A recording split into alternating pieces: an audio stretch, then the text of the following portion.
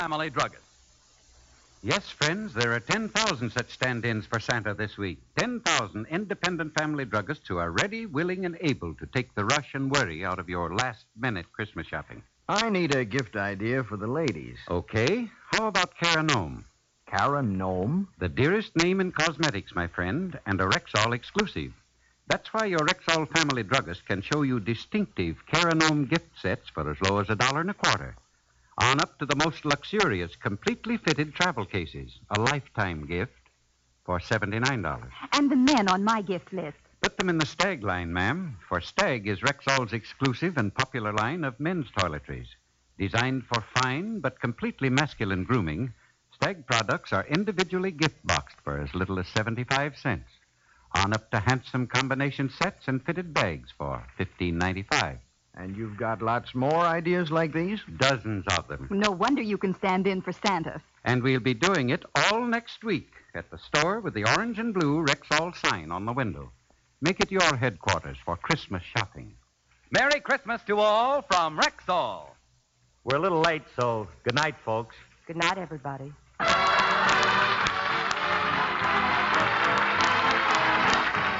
This program was produced and transcribed by Paul Phillips. Be happy on Christmas Day. Eliminate the rush and worry, the disappointments of last-minute Christmas shopping.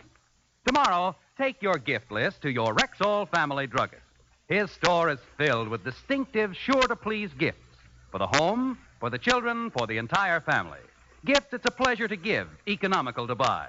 Look for the store with the orange and blue Rexall sign on the window.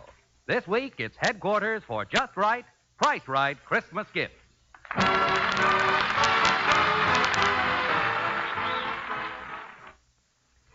Stay tuned for Sam Spade, then Maurice Evans on Theater Guild on NBC.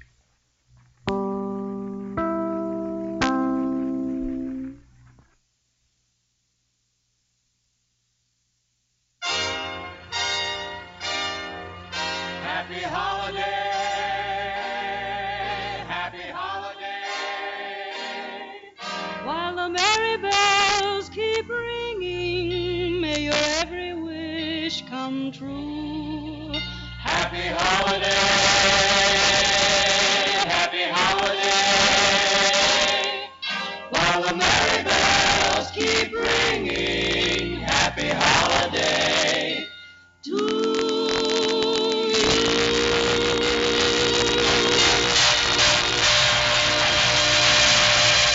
And that's right, Patricia and I, both of us wish you a happy holiday.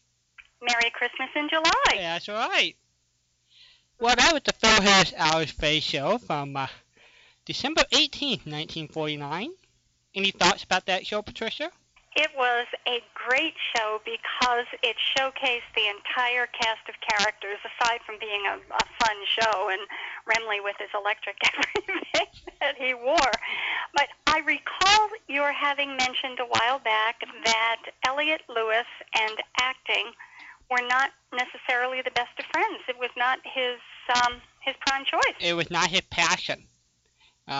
He was born in Los Angeles area around 1920 and went to LA City College where in the late 30s were a lot of famous radio actors who became well known all came together in a radio acting class, a radio studying class, and Elliot Lewis and many others, Jeanette Nolan, all took a class under the writer named True Boydman, who wrote Silver Theater and later directed the shows. And through that opening, they all got to get parts on Silver Theater and different radio shows. But I think Elliot's true interest was in writing. He viewed himself really, especially in later life, as a writer. And as here he was a busy radio actor. He was part of Armed Forces Radio. That's where he and a good friend Howard Duff, who remained best friend, they were responsible for all the Armed Forces radio shows cutting out the commercials. So they would get the copies of the network show, and those guys were part of the Hollywood studio, that AFRS studio, that would cut out the commercial and send those back to overseas to all the affiliates. and that was their main job. And then Ellis, after the war, married Kathy Lewis. She might have done it during the war, and that was her true maiden name besides her married name is Kathy Lewis. And in the 50s, they were really known as the first Mr. and Mrs. Radio, the first acting team. And he got into writing the script for Suspense and directing Suspense, and that ping pong for him producing crime shows in the 50s, and wound up being the director of the I Love Lucy show. But his true passion really, and he always viewed himself as a writer. That he was so good at so many things, and especially his versatility in acting. He was Philip Carney on The Voyage of the Scarlet Queen. He was the captain. Right. And that was unique in the truest sense of the word. It was a one-of-a-kind role, and there had never been any like it before and never any like it afterward. So he actually created that persona, I guess. You can write a good story, but the actors bring it to life. And as a comedian, he was phenomenal. His timing and his humor and his voice. He had a voice that was malleable so that he could adapt it to the various roles. He was an absolute genius. Well, upcoming show we're going to play that Patricia picked out is The Jack Benny Show from December 8th, 1946. And in this show, Elliot Lewis generally had one role a season on The Jack Benny Show. And I don't think they ever called a character on the air this, but in the script called Muley. And he was always the guy that was behind the perfume counter selling Jack perfume. And that strange, weird voice he had. So, Elliot Lewis, he was just on top. And it's very interesting that Frankie Remley, there was a true Frankie Remley. He was a left-handed guitar player, part of Phil Harris' band. They met while Phil was going to Hawaii. Phil had an orchestra that would play on the boat to Hawaii and back, and this would be in the 20s. And they struck up this long-term friendship and relationship. And you will always recognize Frankie Remley, everybody. And when you hear the Jack Benny Show, there was this loud voice, this loud laughing sound in the background. And that's Frankie Remley. Jack loved that. That's part of the reason why they never had the band sit in the rehearsal.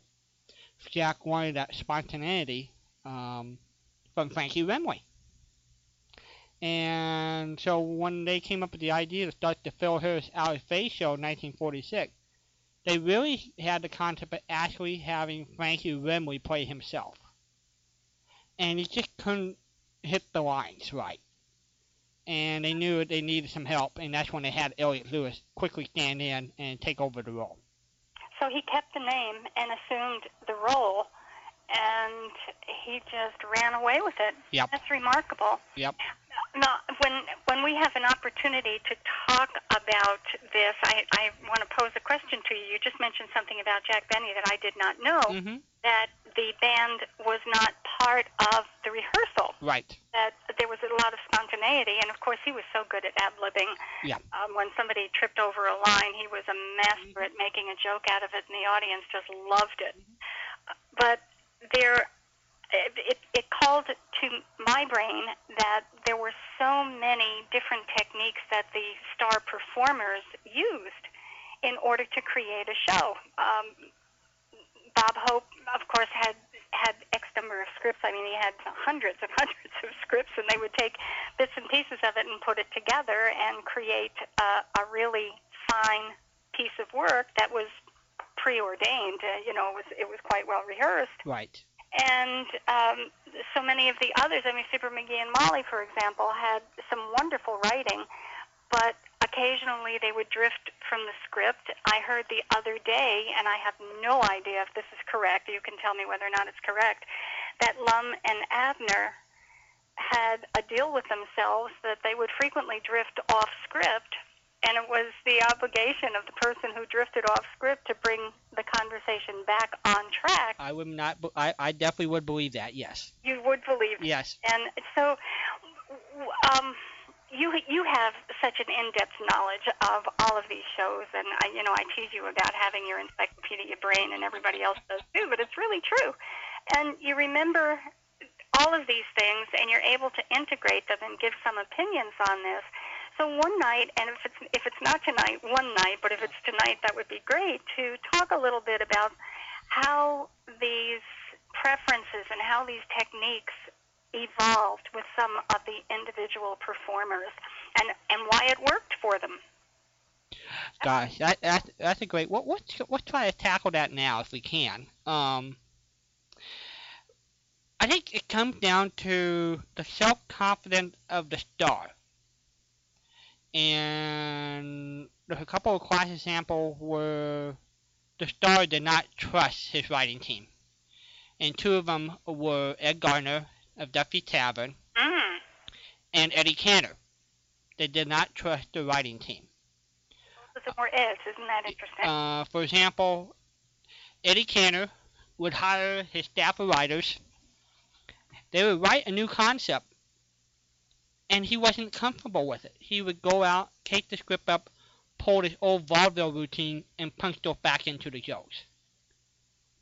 He was just not... He micromanaged everything. Yeah. Okay. Yeah. So he was never comfortable with his writing staff. Would you consider, and this is a Walden opinion, yeah. I'm asking about, would you consider that technique highly successful, or do you think a looser approach might have worked better? I think it would work better. I think what made Cantor work was his personality. I think that's why people gravitate to his show from the early 30s, because that personality came over. That happy-go-lucky style that he had from the early 30s worked for him. So who he was made the script as opposed to the script making him. Right. By the time, I would think by the time from the early 40s, he was not he was not pushing for number one. And I think by then the people who had the writing staff and who trusted the writing team took over, it being the top dog in the radio market. I think Cantor just loved show business so much, and probably why he loved vaudeville. He went back into vaudeville in the late 40s, even though vaudeville was dead. He left radio and went back to vaudeville. He would keep radio.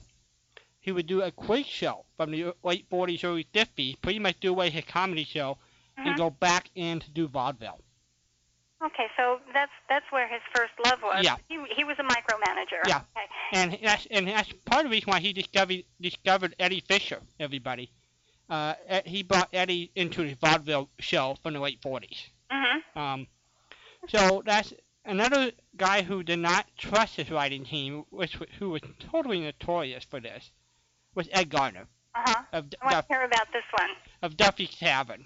And I think he only trusted one gentleman, and I'm just drawing a blank of, Abe Burrows. He trusted Abe Burrows, who for a while was the head writer of the writing team. Abe Burrows, his son, later created Cheers on television. Oh my! And if you think about it, there are some similarities. I just never sat down to watch Cheers on television, but Cheers and Ed Gardner, there is somewhat of a lineage of that. Well, both of them are centered within a bar, within a neighborhood bar, with their clientele. So right. That's interesting. Yeah. I did not know that. So father and son had hands in those shows. Ed Gardner, and if you told him a funny line, if you were a cab driver and told Ed Gardner a funny line, if you were a waiter and told Ed Gardner a funny line, he would hire you and put you on the writing team. How many writers did he have? Well, many, because he was the notorious firer of writers. If he was not happy, and which was very often, especially he had a preview. So by the midway through the working week, he would take the writing team's script, and if he wasn't happy with the script, he would demand a new script within 2 or 3 days of showtime. And he was notorious for hiring and firing writers pretty much on the spot. Now, was that a sustained show, or did they have an advertiser? They did have an advertiser. They did or did not? They did. They did? They did. Okay. Bristol Myers was the main one for them. Okay. Now, does the advertiser, or did the advertisers fit in this picture that you're painting? And I'll use Ed Gardner as an example. Yeah. He certainly isn't the only one. Did they not have any say about what was happening on the show, or did he have a total creative license here? And I'm assuming for his show, and this is sort of the breakdown, I believe radio shows generally were owned by 3 different entities.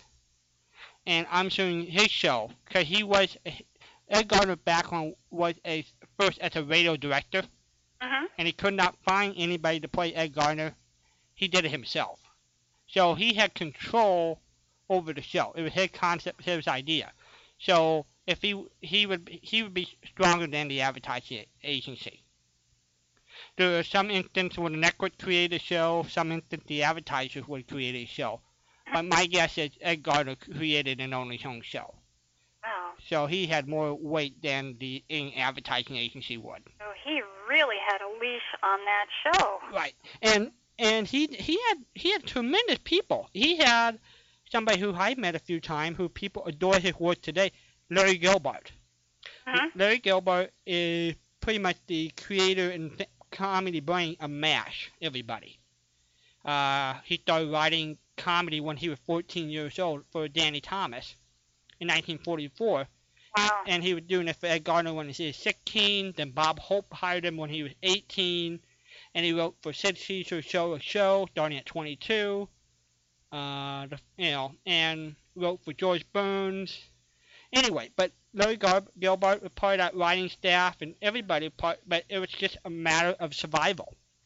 Now, how did they, in that environment, manage to get so many personalities? They were even a little bit more than cameo appearances, but they had an entire string of shows that included big name personalities. They must have the proof of the pudding at the end must have worked. And so if you think about the height of Ed Gardner, probably was around 1944 or so, tail end of the war. He started, I think, pretty close around 42. You saw all those Hollywood stars that you're thinking of in that 43, 44 season, 45. And then you did not really see him in the late 40s, because that's when Ed Gardner took the show to Puerto Rico. Puerto Rico, right? Yeah. So those are two tight. They really directed, semi-created. I mean, they did everything. Yeah. Really controlled the show. Right. Then you take somebody like Jack Benny, who had this love of spontaneity, this ad-lib skill or ability that was priceless, and it could take. I'm always awed at the way he could take somebody's flub and his own and turn it into an integral part of the skit. A classic example of that, and this is a testament to Jack Benny. He had complete faith in his writing staff. He realized that was his bread and butter. He also realized, generally, Jack had so much faith in the script, he didn't really like the people to ad-lib off the script, but if they made a boo-boo, he would play off that. And to tell you how much respect he had for writers, there was a classic story, and this week when I substituted for Bill and Mike, I played the interview that Ray Breen did with George Balser, who was one of Jack Benny's famous 4 writers, on the show. And George tells this story, and this is a classic idea of Jack the man, I think. The way the Jack Benny show was worked, in the heyday, you had 4 writers, 2 were split up in partnership. The 2 of them wrote half the show, the other 2 wrote the other half the show, and then they call each other and figure out what was the middle bridge and they pieced it together. That's amazing. They brought it to Jack on Friday, and it worked all day with Jack. Well, Jack viewed himself as one of the writers, as the fifth writers. And there was a joke that he did not like. And he was arguing to the writing team, that is not funny. I just don't see it as funny. And pause. And Joyce Balser said, Jack, you know, you could be right. But we four writers believe that you're wrong. And Jack broke up and he said, you're absolutely right. If you guys who are part of my partnership think that's the way to go, we're going to stick with the joke. So he didn't use his trump card at the star, the owner of the show. Mm-hmm. He just went with the collaborative venture of the writing team.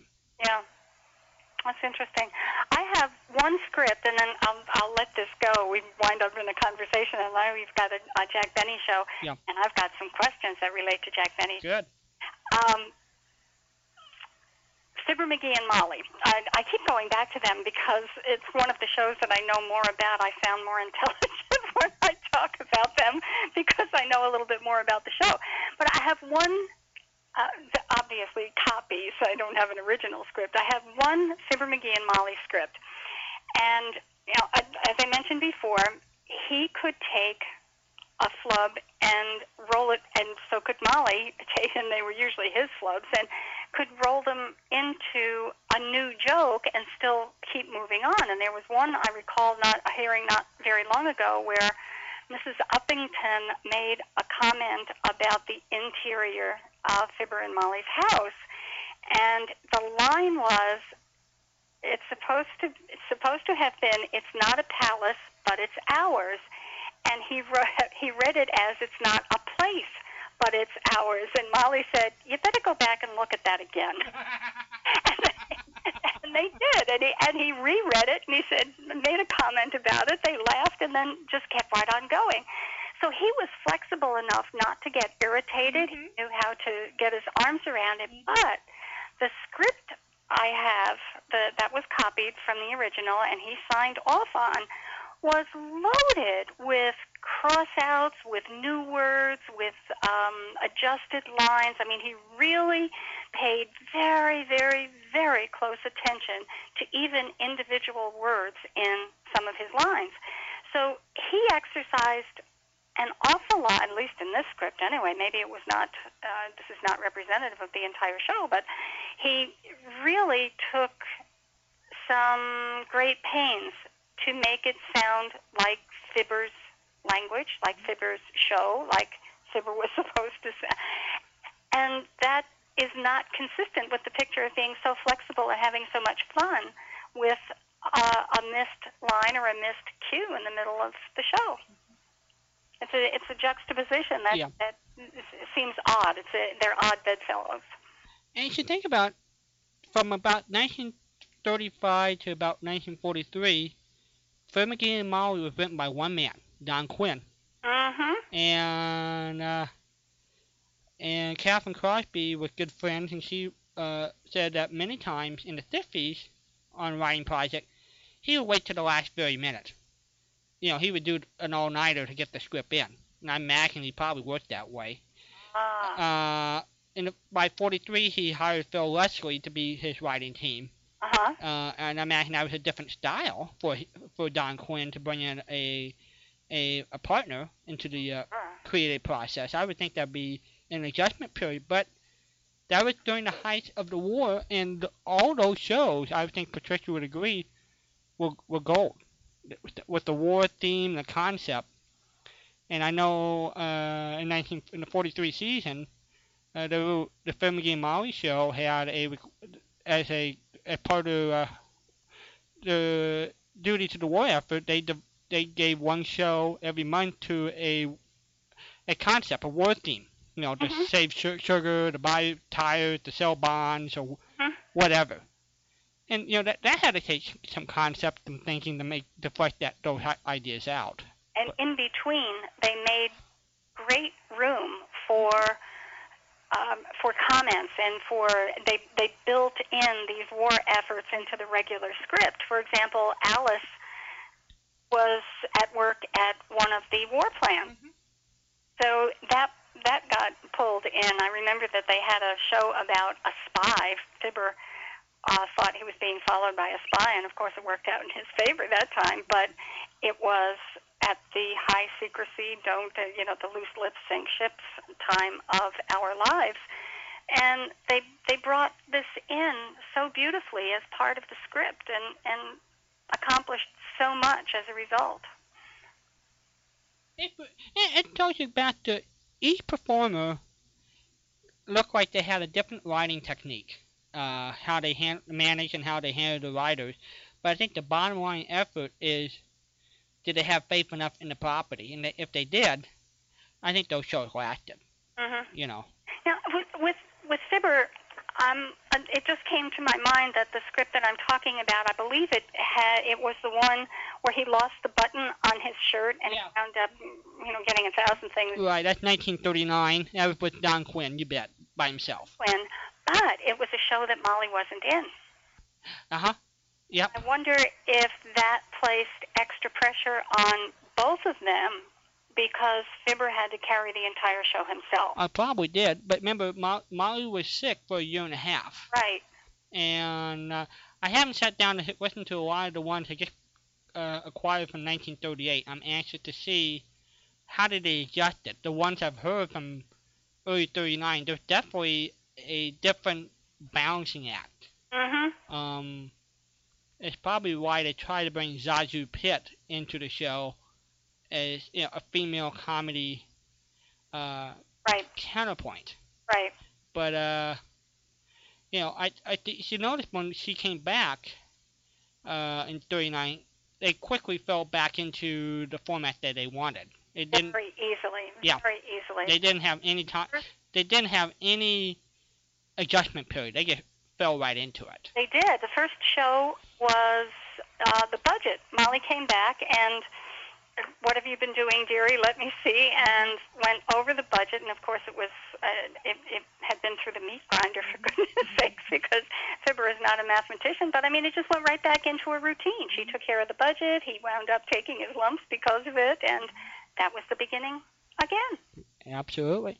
As easy as it could be. So, anyway, I didn't mean to go off on a tangent, but I guess it's not really a tangent. No, it's as we like to do. We like to talk radio or whatever strikes our little fancy. And that struck my fancy. Merry Christmas. Merry Christmas. You can give us a call if you like, 714-545-2071. We'll be playing a Jack Benny show next, one that Patricia picked out. I got to pick out almost all the shows. That's right. This is just so cool. Thanks for letting me do that. Oh, you appreciate it. This is interesting, folks. For many years, this show was lost. And within the last 10 to 12 years, it was released. Metacom originally released this. So, and those of us in the hobby always wondered what happened to Don Shoelace, the show. And so we finally got to hear it here within the last 12 years or so. So I'm glad that we have it, and because it's sort of the classic shopping show that set off that whole run for a 7-8 year period. So that's what we got forward to listen to.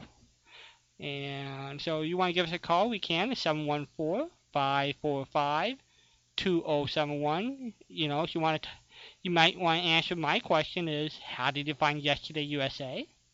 Or you want to just say, it's hot out there, or not, whatever strikes your fancy.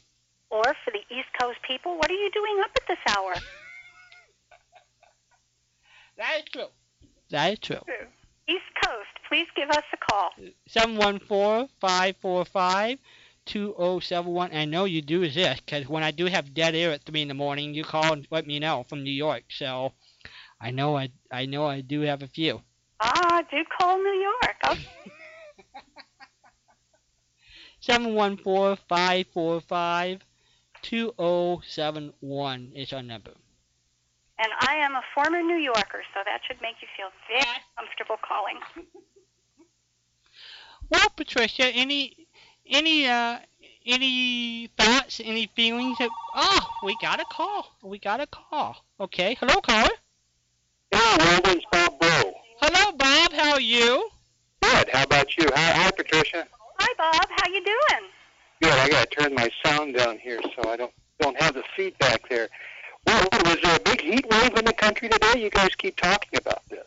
There was a heat wave. Apparently, I get so proud of myself because I listened to 12 minutes of the weather station this week, so I think I know everything. But apparently, Texas and the surrounding areas in the Midwest have been absolutely hammered by temperatures that have been well over 100. And there was a cool front. In St. Louis today, we actually had a record low for this date. Well, that was going to be my next comment. The one thing that everybody was talking about on the Weather Channel was that there was this highly unusual cold front that was coming down from Canada. It was actually a Canadian cold front that is seen, according to these people, not every 4 years, maybe once every 4 years, and it was cooling everybody off, and people were going to have to go to bed with blankies. So you're telling me it arrived? Well, I worked out all day today. Saturday, I work outside all day. And it was, I don't think it got over 72 or 73. Wow. Just delightful. A nice breeze. It felt, in fact, yesterday morning, when I got up and went outside, it almost felt crisp. Oh, my God. It was very strange. It was wonderful, yeah. It felt like maybe in the middle of October, or even early November.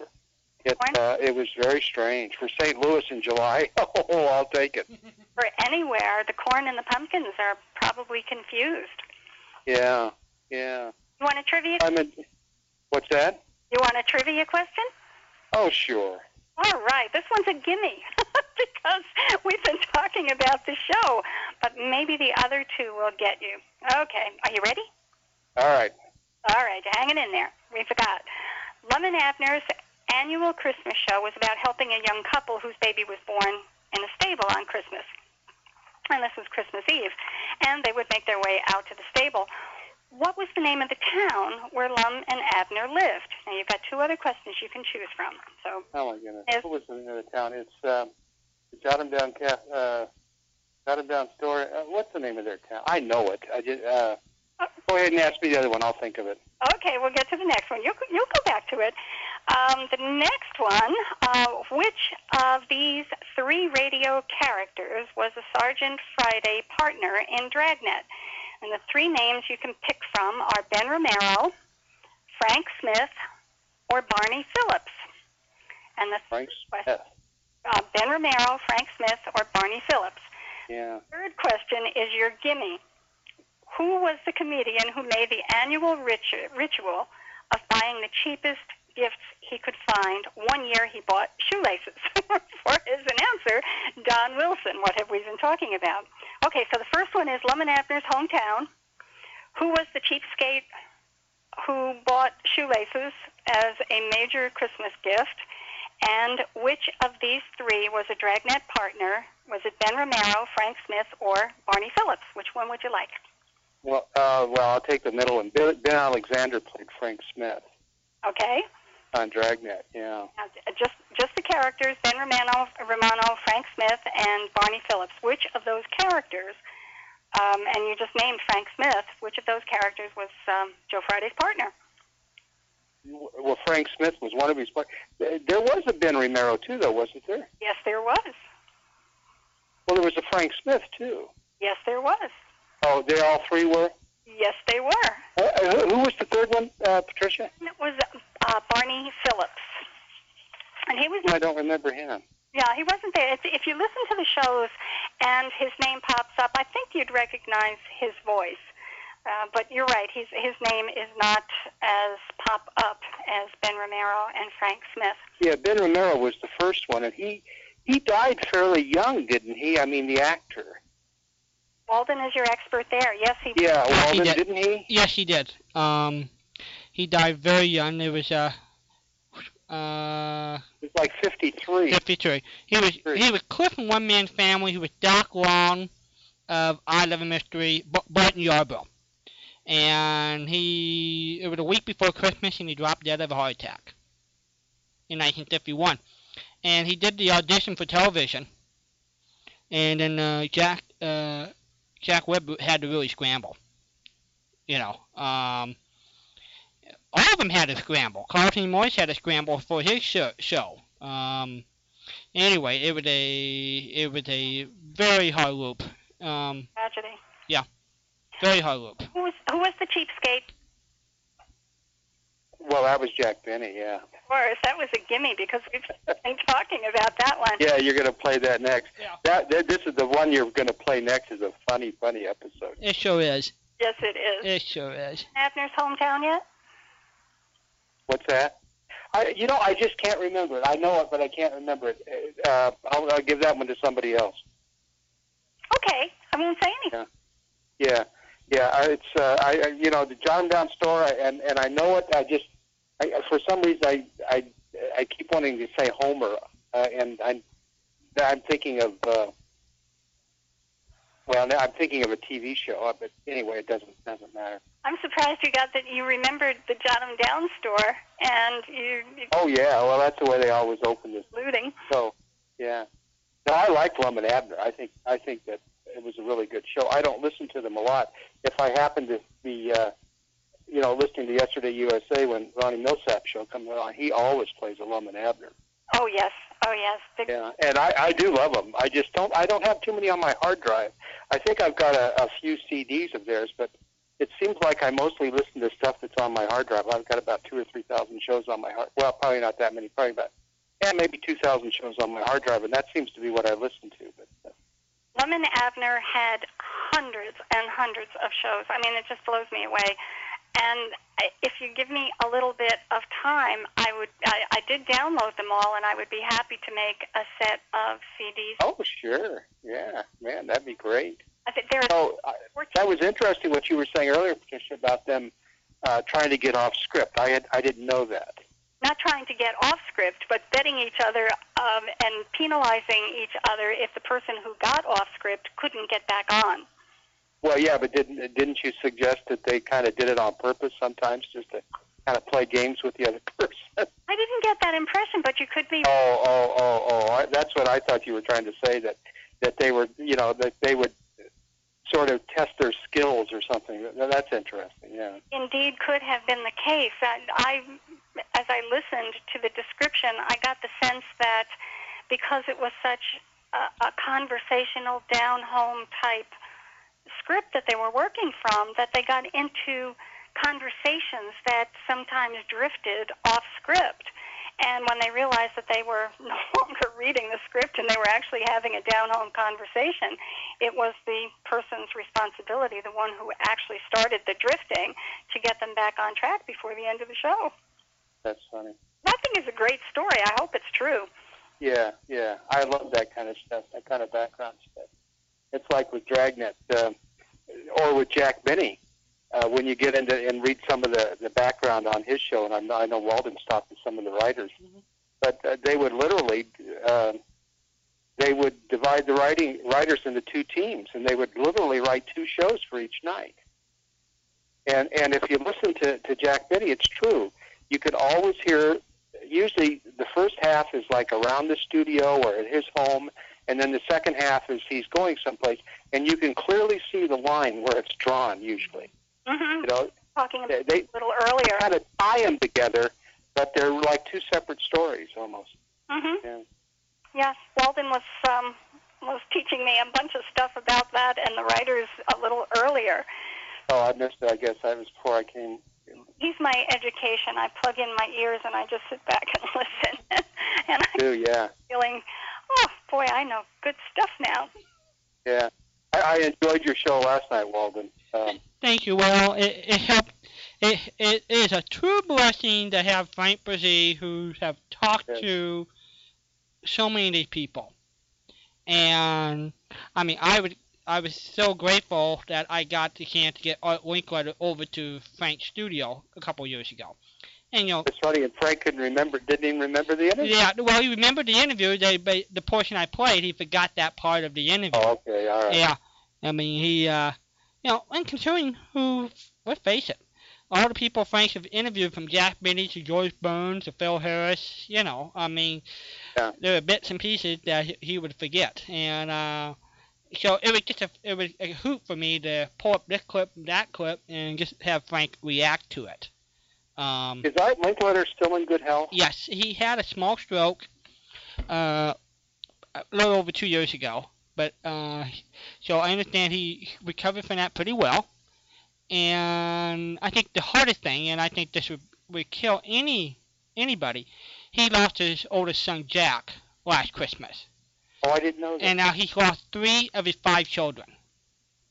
And he and his wife... What'd you say, 90? 97. And he and his wife been married for 75 years.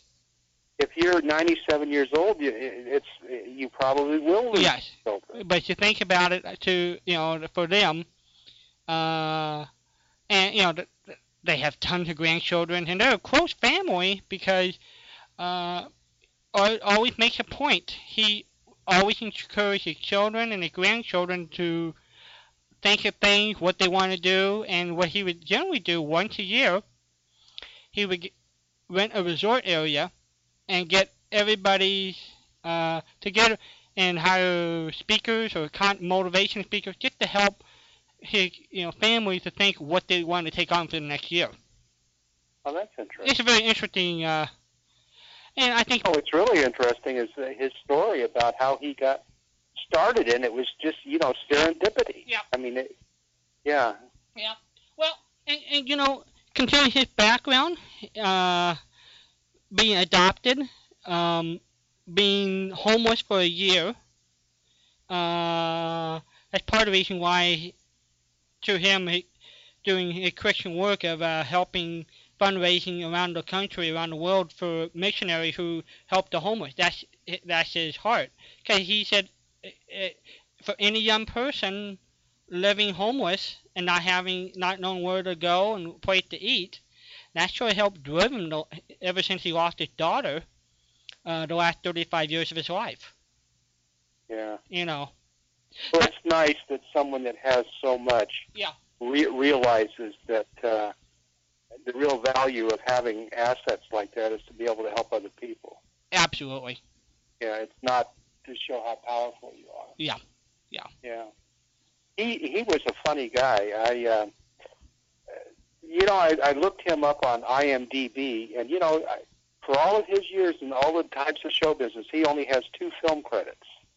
Yeah, he told Frank he just didn't feel comfortable. He didn't view himself as an actor, and he just didn't view himself as a TV personality.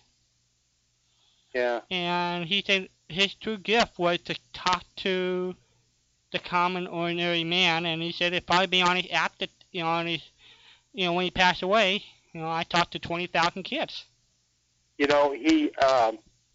you go onto YouTube, there's a wonderful, I had copied some stuff. I had been opening my shows with some clips of him interviewing kids, from the old house party show. Yeah.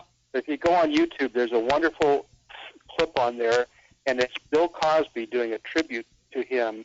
Because I don't know if you recall, Bill Cosby started a show, Kids Say the Darndest Things. Yeah, I seem to remember that. I missed it when it came on, but you're right. Yeah.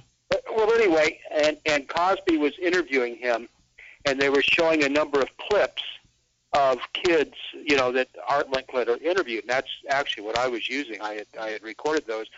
Well, they had like 1 or 2 adults come to him, there and say that you interviewed me, and it was very warm and friendly. And then Bill Cosby said, Art, what would you say if I told you everybody in this studio audience were kids that you had interviewed? And he goes, no. And it was so touching because he got so moved. But here was a studio audience of probably 300, 200, 300 people, and they were all kids grown up that he had interviewed. Wow. And they, you can see it on YouTube, and they all came up and started, talking to him and stuff, and that's when they faded out. But it was pretty touching. I think it was actually probably a CBS television show that they had done as a, or NBC maybe, as a tribute to to Art Linkletter. But yeah, boy, that's really something. That is Well, I amazing. got you guys off subject. I'm sorry. No, we don't ever have any subject, do we, Patricia? I guess not. Heard one. Truly. I'm sorry. I didn't even. I started that off by just saying how much I enjoyed the show last night. That was. I'm really quite serious. I don't think I've ever heard Walden have a subject. No, that's true. He has a show, but not a subject. Yeah. Well, that's. Well, I think, to be honest with you, I think we all have a passion for talk radio. I know Patricia does. I do. I know you do, Bob. Yeah. I know Kim Bragg, my friend Brian. And I miss those days of talk radio of the 70s and 80s where it wasn't all political. Or it was a little bit. Talk radio, it wasn't preach radio. You're absolutely right. Yeah, and I when I can get a chance to sort of do that in a way, I think it's one of the best use of radio in a way. Resurrect the format. You know from a long time ago that I am a talk show junkie, but it's talk show that I'm interested in, and that's pretty hard to come by. Yeah. And what's sad today is not only are they political, but everybody is so radical. It's just like there's no giving any middle ground to somebody that doesn't think like you. It's just name calling and exchange of information. There is expression of opinion, and there is no.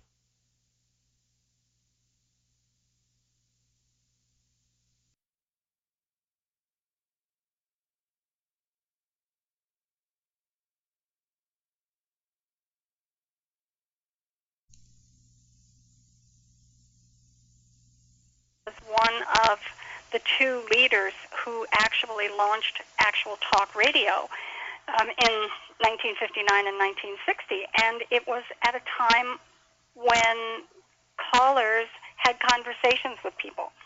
They weren't attacked or they weren't patted on the back. They were conversed with as representatives of various opinions, and they didn't have to agree with each other, but they always had intelligent conversations. Yeah.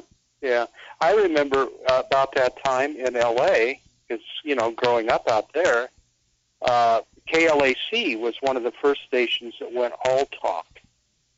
And their lineup was they had Joe Pine in the morning, and he was political. But then they had Loman and Barkley, who you probably remember, Walden. I do. In the 70s, yep. Yeah, they were sort of the West Coast Bob and Ray. Right. And then they had, a fellow named Joel A. Spivak, who since went east, and they had, all of their people, they weren't political. I mean, they might talk about issues of the day, but most of it was just sort of entertainment, and, the issues didn't have to be political issues. It could be, simply topical. Yeah, just whatever it might be. Maybe there was a health issue or something, and people would call in and talk about it, or, And it was so sad because, I used to listen to that stuff all the time. Ray Bream, I used to listen to Ray Bream all the time. Yeah. Well, I think that's one of the joys of the old-time radio shows, like Jack Benny, for example. They were fun, they were pure, they were cross-generational. There was just something very special about those shows, and they frequently had topical comments. Yeah. And you know what's funny about Jack Benny, particularly Jack Benny? A couple other comedy shows will do it to me, too. Sometimes Fibber McGee and Molly, who I like an awful lot. And also, you just played, what's his name? Harris and Ellis. Oh, Harris. Yeah. But Jack Benny, I can still listen to it and be by myself and laugh out loud. And laugh out loud, yes. Yeah, I mean, there are things that will literally make me laugh out loud. And it's just funny, and funny's funny, and it doesn't have to be crude, and it doesn't have to be vulgar, and it doesn't have to be, aimed at hurting somebody else. Of course, with him, most of the laughs are self-deprecating. Yes, yes. That's a little earlier as well, where he could take a flub, one that he made, and weave it into the lines of the show seamlessly, but knowing that he was poking fun at himself, as you say, a self-deprecating approach to humor. And it worked, but it worked best because it was really who he was. Yeah. And I think one of the big things psychologically with Benny, too, is the audience was in on it. You know, it was like we were in on the gag. Okay, speaking of gags, both of you folks can help me with this. When Alan and Benny, Fred Allen and Jack Benny, ended their feud, and Jack Benny was on the Fred Allen show, did they really steal his pants at the end of the show? The answer is yes. They did. They really? Yeah. They did. I could not imagine that an audience would crack up to that level unless it was true. And to be honest with you, Brian and I did that again in 2007. Did you? Yes. In Seattle, Uh-huh. we made sure we took Eddie Carroll pants away. Oh, my gosh. Was he expecting it? Yes. We had a special design shorts. Uh-huh. You know, really long, and with LSMSTs painted on it. Oh, my gosh. But mostly in the hobby.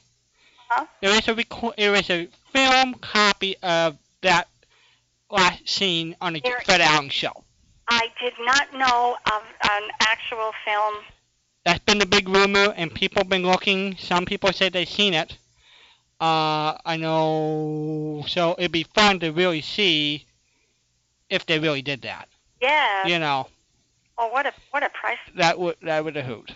A priceless piece of work, and the repartee that went on at the end of that show. You haven't seen the end of me. Yep. Was one of the lines. Yep. I mean, it was just ad lib at its finest. Yeah. Yep. I have an interview in my archives, and I'll play it where Kenny Delmar, who is Sandra Craghorn and the announcer, on talked to John Dunning for a good 20 minutes about Fred Allen and quite a bit about that show. Mm-hmm. And I think he did confirm it. It did happen. I hope you can locate that. I will look at that sometime, you bet. You know, that's part of the reason why I love collecting interviews, because oral history like that, people who've been there, done that, to me is so important, because, you know, not everybody gets a chance to write a book. Yeah. You know? Yeah, that's right. Yeah. And so the interviews live on. You're right. They're great. I just love all the interviews you play. You know, I finally got a really good, I don't want to get off subject, there's something about interviews. I finally got a really good, clear copy of the Gunsmoke, the history of Gunsmoke, Walden. Oh, you did? Yeah. Good. They replayed it. The station in Washington. Yeah, WAMU. Aired it. That's where it was originally produced.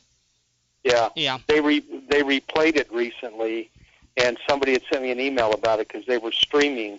They did it over 2 weeks, and they streamed it for the following week, and so I recorded it. Yeah, O'Neill Ellis found the master reel because he's now the producer for that station. Yeah. And so he got a chance to do a really good job. For those of you, that's one of the early documentaries of radio around 1975. They produced a 4 or 5 hour special Gunsmoke interview to cast members, and that was around in the hobby, not in always good sound. So Neil has sat down and upgraded the whole sound quality of that. Yeah. Done a nice job. Well, this apparently came right out of their archives because it's just crystal. But what's interesting about it is the fellow that was the host for the show was talking about the fellow that produced this actually did most of it at his own expense. Yep. He went out to L.A. with his own tape recorder and sat down and got arrangements to interview all of these people. You know, I mean, that's unique because that's showing some foresight because now most of those people are all gone. Right. Most of those are gone. And to be honest with you, that's pretty true with most historians. A lot of writers, like my friend Martin Grams and Jim Cock, they'll pull money out of their own pockets to do the research and things in the book before they ever see a dime. Sure. And they have faith in the process that it's important enough to preserve history or oral history to spend the money to go out there. And in some cases, I know some books cost close to $18,000 to produce on a subject of old-time radio. If you go to certain libraries, make certain trips, and May not get that back. may not, but some believe in the lifetime of the book they will. Now, you were saying last night, what's his new book on? Well, let's see here. I'm trying to think. There was a new book on, Jim Cox put a new one out on the history of Martin Graham. Martin Graham's. Let's see here. What did well, Martin has several new books. He's working on the Green Hornet. That will be out within, he allowed me to talk about that. Because it amazed me. You said he had something like, if he wrote everything down, he'd have something like 1,800 pages or some ridiculous amount. Yeah. He's, You know, Patricia, I could see you doing that. Yes, you could. Yeah. I really could. I bet you'd love doing that. My single, it's not my single, it's one of my biggest challenges to getting projects finished is that I love to research, and you pull a thread and you want to verify that piece of information from other sources to at least give some credibility to it, and those two give you another piece of information, and I can start off doing something with the Mississippi River and wind up researching London. You know, I mean, it just takes off that way. So it's a matter of staying focused. Yeah. Well, attention deficit doesn't help there either, which I do have, but it can be a challenge. Yeah, I know Carol when she was writing. My wife when she's been writing a book, and we made several trips over to some of the Civil War battlefields and whatnot where things took place to check things out historically, and that was a lot of fun, you know.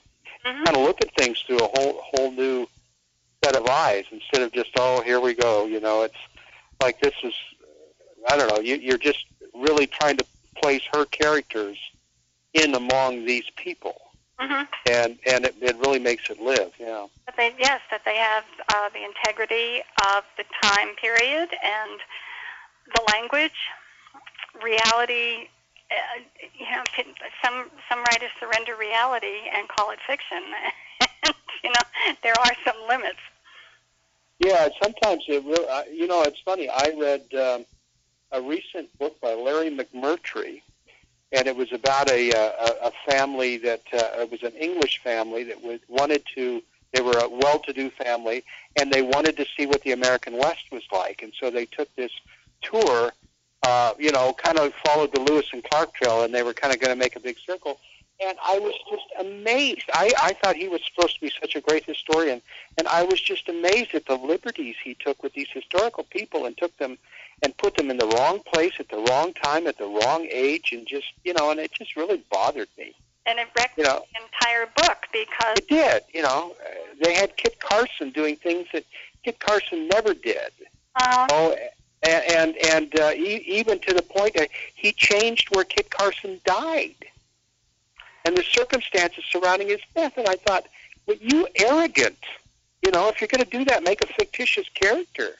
Don't take a true character in history and change the historical facts about the person. And I'm not talking about insignificant facts, that might be challenged. I'm talking about where the man died and how he died and what the circumstance. You know, it's just amazing. I just. And Walden and I were talking earlier about writers and the scripts that they came up with and the creativity involved and who had their fingers in the creative process. And one of the things that never seemed to be a problem was the integrity of the information. If there was an invasion, they talked about the news reports of the invasion. If they were talking about a war drive, they talked about it in real terms. And historic events, when Fibber would talk about World War I, the big one, occasionally there would be a comment about that, and the comment was always historically correct. There just was never any question that veracity won out. Yeah, I guess. Well, listen, I didn't mean to talk this long, guys. I know you have an agenda. I get to pick shows is what the agenda was. Yeah. What else do you have coming up? We have the Jack Benny Show. Okay. We have another film, McGee and Molly. Of course, Patricia picked two. She picked out a couple Damon running in theaters. Ah. So she Funny, yeah. Bickersons. She has a Bickerson. I mean, Patricia and the Bickerson go hand in hand practically. What else in my notes here? She had 3 Jack Benny shows picked out. And what else? Oh, Sherlock Holmes, a shadow. So I don't know how much we'll get to tonight, but at least Patricia's shows are on hand. I picked out a whole bunch of them to. They're surprises for me too, but I do hope, if you can do it, that you have room in the schedule to play the one with Jack Benny decorating his Christmas tree. In fact, we'll play that. We'll do a double Jack Benny. We'll play the Shoelaces next, and then we'll come back and play the Jack. Is that the one where the pull out, pull out, pull out? Yes, and he keeps trying to. He doesn't want to buy a new string of lights, so he keeps trying to repair the other one. Every time somebody plugs it in, he gets electrocuted. It must have been a favorite. It must have been a favorite script because they used a version of that in 1948 when they were testing out the CBS studio before they made the move from NBC to over to CBS. It was priceless, and the writing was good, but the delivery was priceless. Yeah, he was tremendous. You know, it's funny. I was reading fairly recently that what's his name? Kelsey Grammer. Mm-hmm. When he did Frasier, the show Frasier, which was a very well written show, but he said that he stole his style directly from Jack Benny. And all of a sudden, I would watch the show and I would realize that he would stop and fold his arms and look at the camera. Uh-huh. Exactly the way Benny used to do. And he would do the pauses, you know, like Benny did. Mm-hmm. Yeah. And his brother might, and without too much stretch, be considered the Frankie Remley of Phil Harris and Alice Faye. Where what's that now? Frankie Remley was with Elliot Lewis was kind of an unwilling substitute, and with Frasier's brother. Oh yeah, no. And as a single show person, and wound up as a loved personality from that single show, and won all kinds of Emmys on that. Yeah. Yeah, it's funny. Johnny Carson did a lot of his routine. He borrowed from Jack Benny too. That one I did know. It's really amazing how much influence old time radio and early TV had on what we're seeing today. Well, you know, Jack Benny could do Carson when his monologue would bomb. It was just as funny as if it was on. Mm-hmm. Because of the way he would do his pauses and double takes, and he stole all that from Jack Benny. Mm-hmm. You know, Jack Benny could just, you know, on radio it was a pause. When it was on TV, it was, you know, the stare, you know. But you could laugh at his pauses harder than some other things, you know. Just all timing. Okay, guys, good night. I'm going to bed. Good night, Bob. I will listen to for the next half an hour, and then after that, it's off to Betty Bye. Off to Betty Bye. Well, I'm glad you called, Bob. Thank you. Okay. Take care, you guys. All right, Bob. Thanks so much. Bye-bye. And there's Bob Bill from St. Louis. We're doing well tonight, Patricia. Yeah, Merry Christmas, everybody. Christmas in July is cool. Yeah. Hopefully you're keeping everybody cool. Uh-huh. And we get a call from New York. Yeah.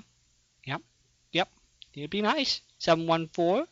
714-545-2071. Do we have anybody in New York that want to give us a call to let them know that the state of New York will be representative? I know it's there.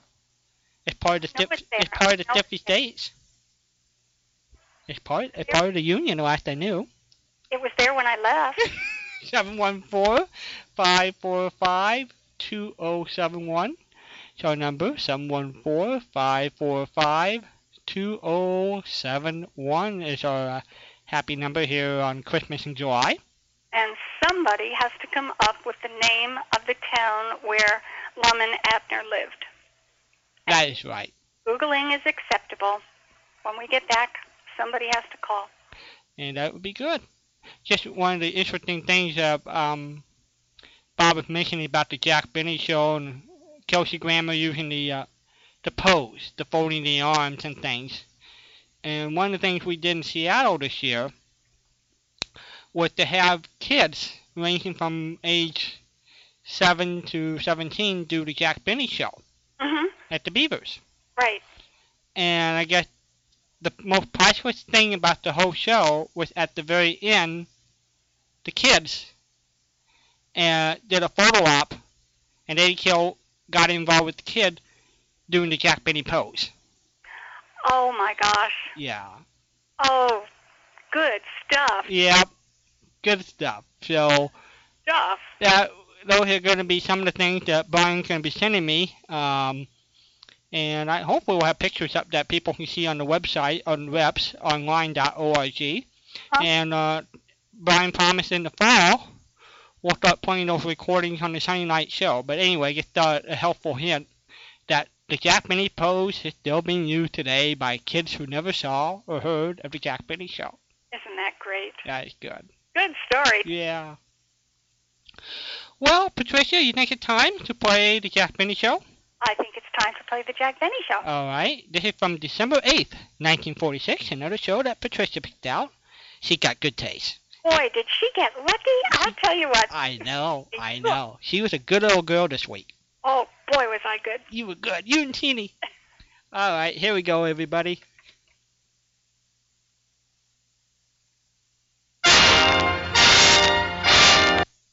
Well, we'll put Joe Stafford away and bring you over to Jack Benny Show. This is live radio. You can sell that.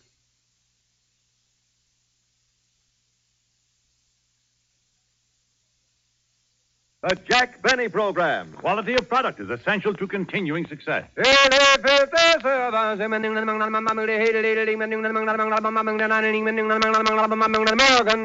cigarette, it's the tobacco that counts, and LSMFT. Lucky Strike means fine tobacco. Yes, Lucky Strike means fine tobacco. It takes fine tobacco to make a fine cigarette. And year after year, at market after market, independent tobacco experts, men who spend their lives buying, selling, and handling tobacco, can see the makers of Lucky Strike consistently select and buy that fine, that light, that naturally mild tobacco. Fine, light, naturally mild tobacco. Yes, Lucky Strike means fine tobacco. And this fine Lucky Strike tobacco means real deep down smoking enjoyment for you. So smoke that smoke of fine tobacco, Lucky Strike. So round, so firm, so fully packed. So free and easy on the draw. American.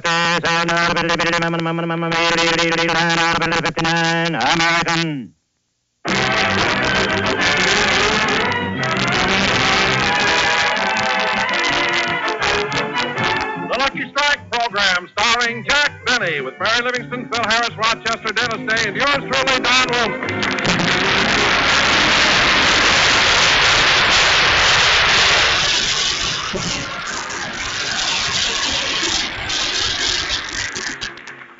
Ladies and gentlemen, Christmas will soon be with us, and millions of people are rushing around making hasty last-minute purchases. So let's go back to last Monday and look in on a local department store in Beverly Hills. Have you made up your mind yet, mister? Well, I don't know. That was Monday. We now bring you up to Wednesday. Same store. Now, look, mister, you've examined them both very carefully. Haven't you made up your mind yet? Gee, I don't know which one I want. That was Wednesday. We now bring you up to Saturday. Same store. Gosh, I wish you hadn't shown me both of them. Let me see that first one again, will you? Look, mister, I got a wife and 5 kids. I haven't been home in a week. Now make up your mind, will you? Gosh, I can't decide. This one looks nicer, but the other seems to be more durable. Oh, Jack, for heaven's sake, shoelaces are shoelaces.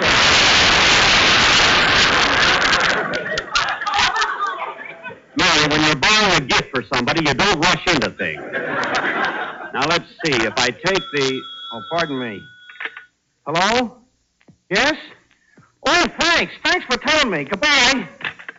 Gee, it's so hard. Look, mister, I want to go home. I got 6 kids now.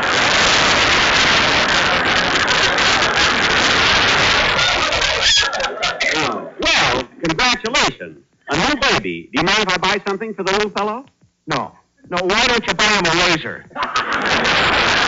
A razor? Yeah, by the time you pick it out, he'll be old enough to use it. That's an old joke. It was new when we came in here. Well, look, mister, I'll take these shoelaces, the shorter ones. Well, thank heavens. Now do you want the metal tips or the plastic tips? Here we go again. I'll take the plastic ones. The metal ones rust. You're right, Jack, but of course you know the plastic ones crack. Oh. Well, then wait a minute. Let me see. If that phone rings again, I'm going to punch you right in the leg.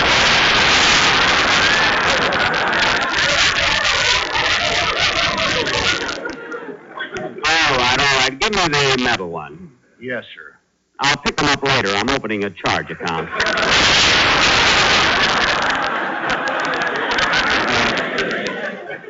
Come on, Mary. Mary, you have my Christmas list, haven't you? Yes, here it is.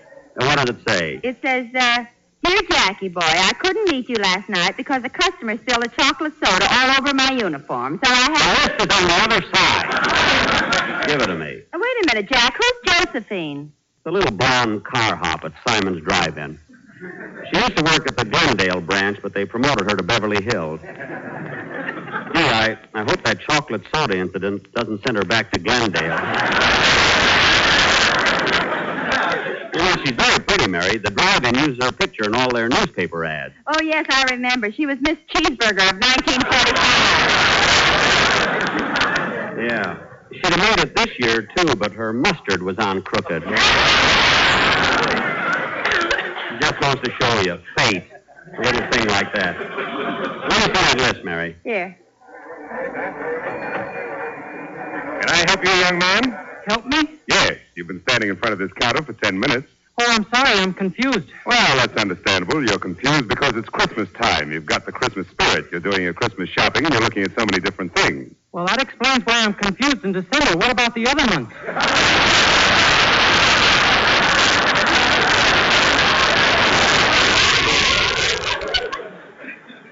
Well, I wouldn't know about that. I'm a coal miner by trade. I'm just doing this to help pay the fine.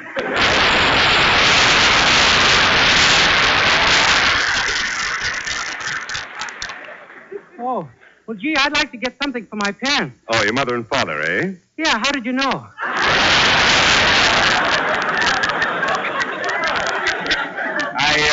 I just figured it out. Oh, I know. I think I'll get my mother a new corset. Well, don't you think she should come down and pick out her own corset? Oh, Mother hasn't left the house for 3 days. Is she sick? No, the string broke on her old one and she can't get through the door. Oh, that's too bad. Yeah. We were spending a quiet evening at home and boing!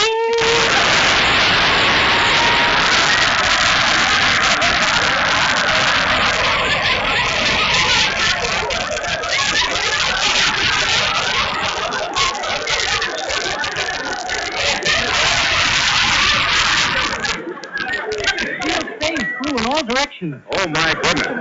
Was anybody hurt? No, but my father got pinned to the wall. Anyway, wrap me up that size 44 corset and I'll take it with me. Yes, sir. Now, let's see that list again, Mary. Oh, yes, a dozen blades for Phil, some handkerchiefs for Rochester, some little toy for Dennis. You told me at Cyril's last night you were going to buy Dennis a grand piano. Last night I had 4 glasses of muscatel. I'm all right now, so where's the toy department? Oh, wait a minute, Jack. What about your producer, Robert Ballin? Oh, yes. I don't know what to get him. Oh, Jack, look. Why don't you get him one of those new canvas golf bags? Yeah, he'd love that. And it's only $15. Oh. Gee, I just happened to think he doesn't play golf. Well, why don't you give him a nice cocktail shaker? Say, that sounds good. And it's only $12.50. Now, just happen to remember, he doesn't drink either. What else can I buy him? A knife and fork. Let's see you get out of that.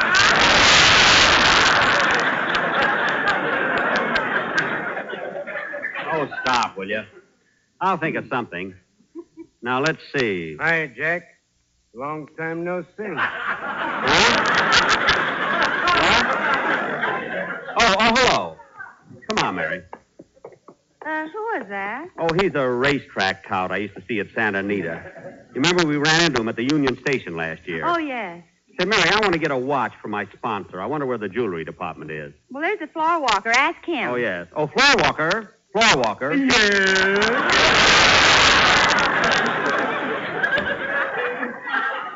Can you tell me where the jewelry department is? Yes, but you'll hate yourself in the morning. Look, I didn't ask for any wisecracks. You either give me a civil answer or I'll report you. Now, where is the jewelry department? It's on the 3rd floor. Thanks. Like fun it is.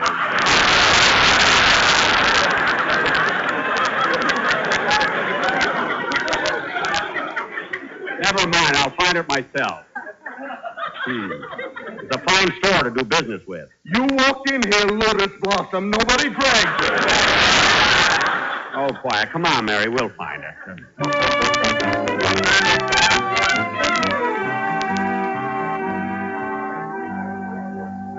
Mary, let's go upstairs and get that watch for my sponsor. We'll take one of these elevators. Well, number 5 is just about to go up. Yeah, let's hurry. Hey, Jack. Hey, Jack. Huh? Oh, it's you again. Yeah.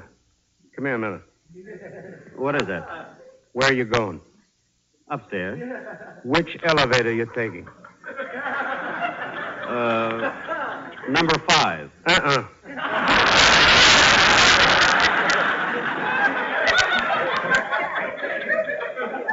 What? Take number 3. It'll beat 5 to the top by 2.5 floors. But number 5 is about to go up. I know, but she's carrying too much weight.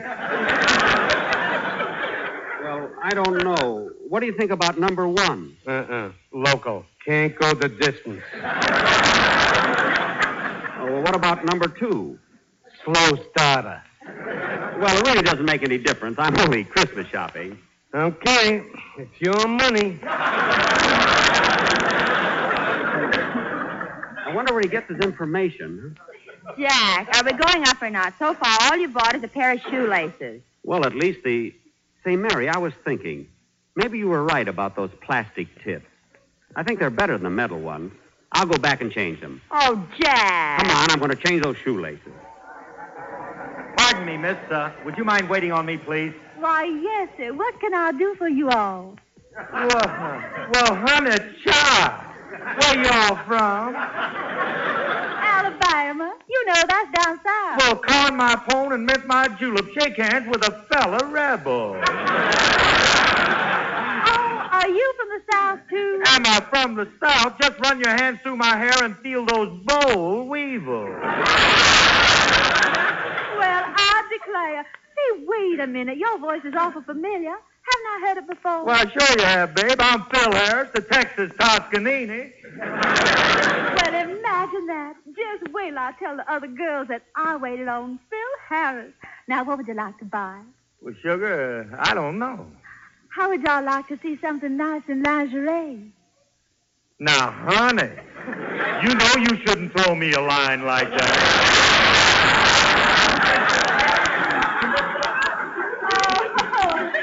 Oh, gee, Mr. Harris, you're so cute. Yeah, everybody notices it. You know, Mr. Harris, you're so much different than I pictured you to be. On the radio, you're such a braggart. You sound so conceited. I know, but it ain't really like that, honey. But Benny's writers always write me that way. His writers? Yeah, every time they get a hold of a beautiful hunk of man, they make him conceited. Now, look, let's see what I can get for my wife. Oh, I know. Give me one of them negligees there. Yes, sir. Shall I wrap it as a gift? Yeah, and fix the package so she can't peek into it. You know, seal it over with some of that there scotch and soda tape. I'll have it wrapped up for you in just a minute. But look, Mr. Plastic tips or metal tips, what difference does it make? Well, it's a gift, and I want it to be right. But those other shoelaces are more expensive. I don't care. I'll take them anyway. When he buys shoelaces, money is no object. That's right. Give me the expensive one. All right. You're not hurting me. I work on commission. Just wrap them, and I'll pick them up later. Come on, Mary. Jack, I want to stop a minute at the lingerie counter. I like this shade, miss. I'll take this pair of 2-thread hose. You're wrong, lady. This hose is 3 threads. Oh, no, it's 2-thread. I beg your pardon, but it's 3 threads. Listen, sister, don't argue with me. Not so long ago, I was standing right where you are.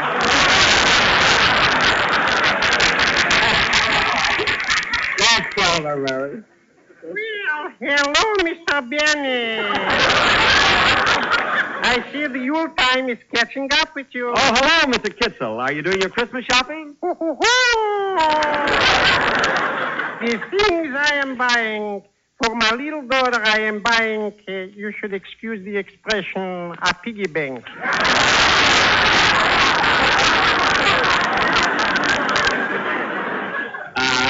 And my little boy is at the age where he is going in for sports, but I don't know what to get him. Well, why don't you buy him a badminton set?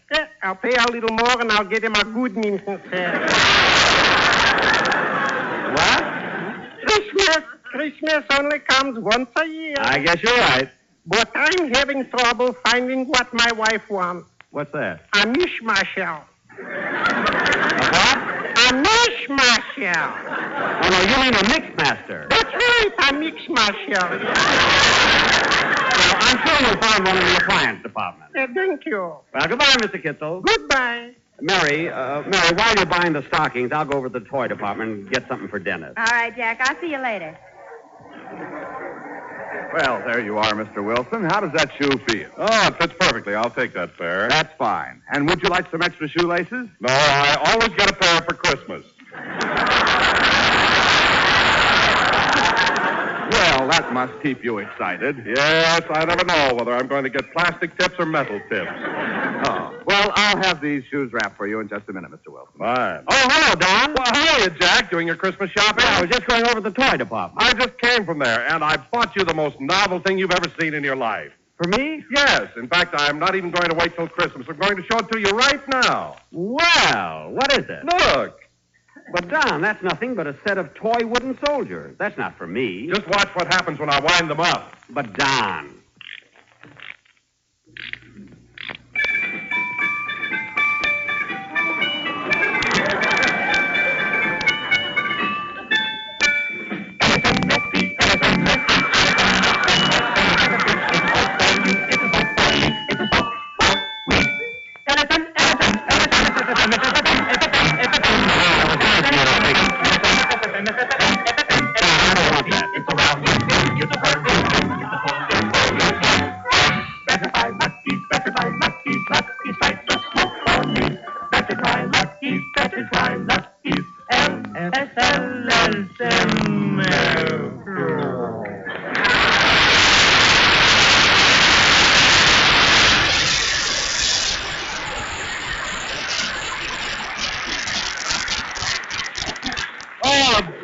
I'll have to wind them up again. Never mind, Don. I don't want it, but it was a nice thought anyway. See you later.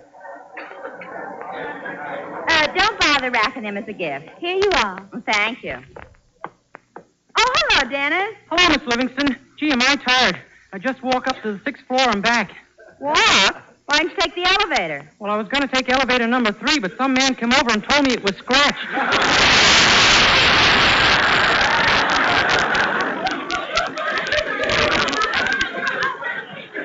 Oh, yes. He's a friend of Jack's. What are you doing here in the music department? Oh, I was just going to buy some records. Here's a swell one, Mary. You want to hear it? Yes, put it on. Okay.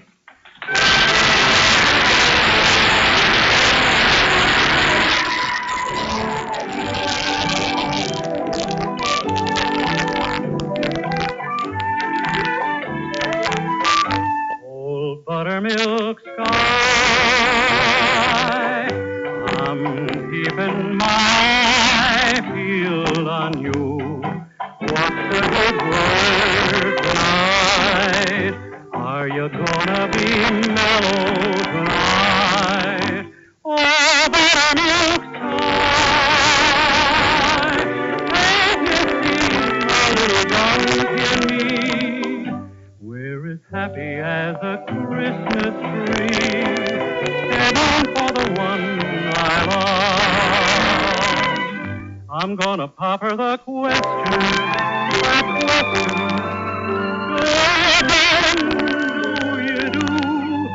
It'll be easy, so easy, if I can only find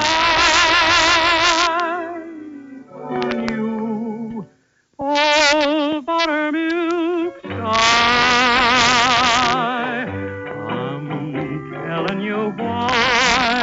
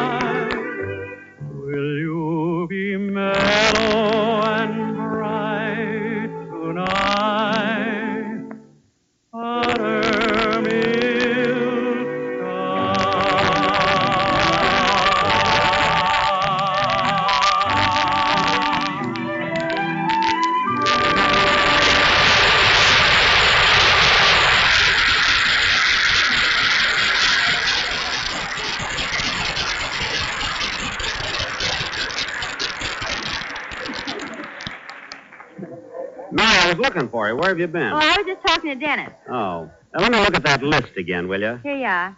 Gee, I still have to get a present for my old girl, Gladys Zabisco. I don't know what to get her. Do you think she'd like a lipstick? I don't know. She got lips.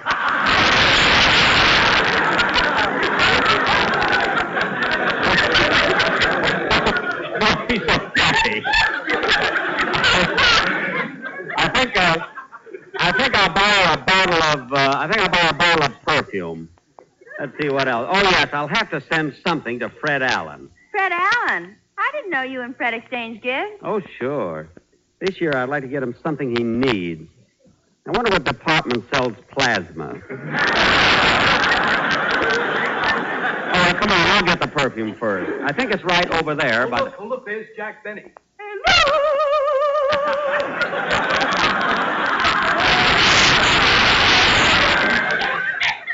What's that? May I have your autograph, Mr. Benny? My autograph? Yes, it will make me so very happy. Yes, indeed, so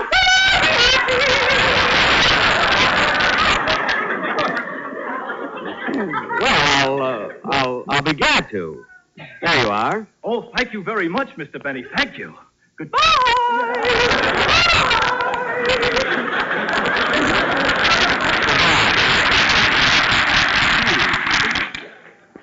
Who was that guy, anyway? What's the difference as long as he's happy?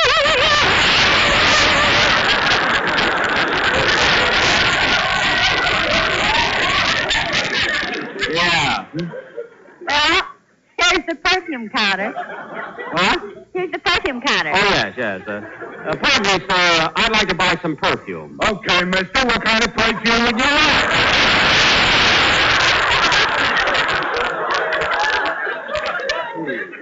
Well, I don't know. What's popular right now? Well, here's something that's not too strong, yet leaves a trail of broken hearts.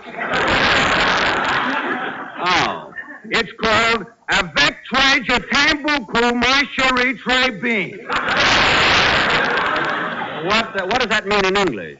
Condensation of steam that's been forced to a motorman's glove.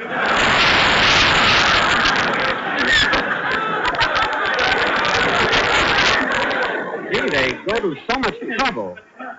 No, I don't think I'd like that. Well, here's some other perfume called Essence of Smog. Well, I don't know. Mary, do you think I ought to take a bottle of this? certainly. How much is it, mister? This is $25 an ounce, and the other one I showed you is $30.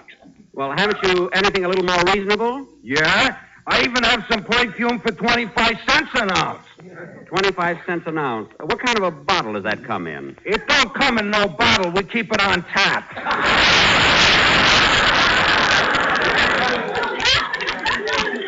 On tap? I bet they serve pretzels with it. Well, I don't think I'll take any. By the way, mister, how come they put a fellow like you behind the perfume counter? Oh, my regular job is in a delicatessen department slicing Limburger cheese. Limburger cheese? Yeah. Once a month they send me here to neutralize me.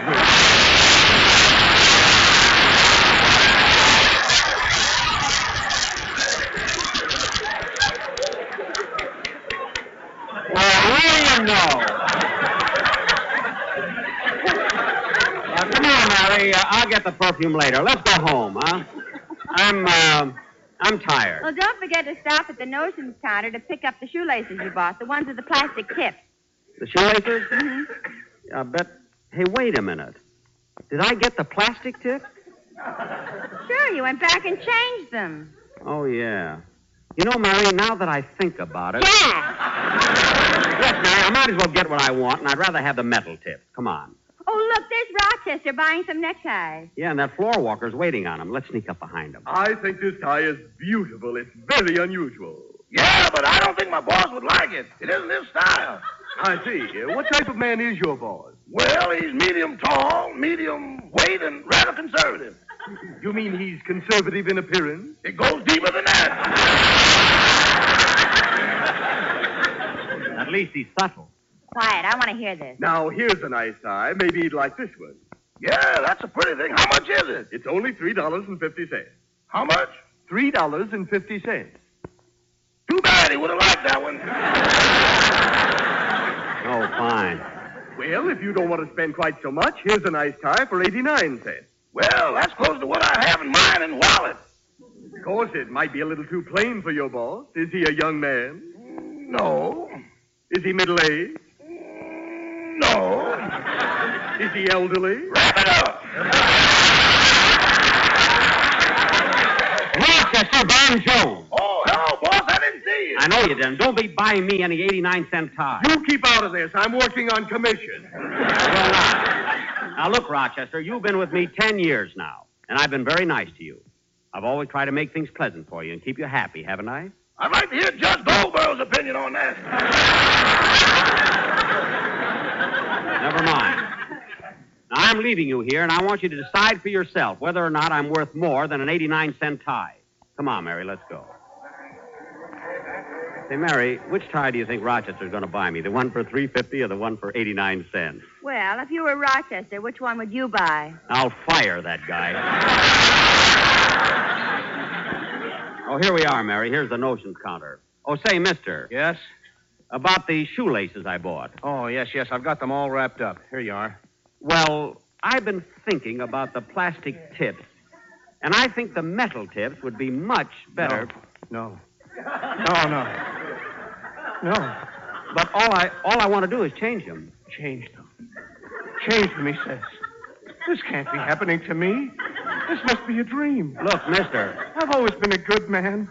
Always did the right thing. Look, mister. Worked hard in the store. A loyal employee. Look, clerk. When the Christmas season started, they gave us our choice of departments. I know. I could have had any counter I wanted. But I took shoelaces. Look. Shoelaces!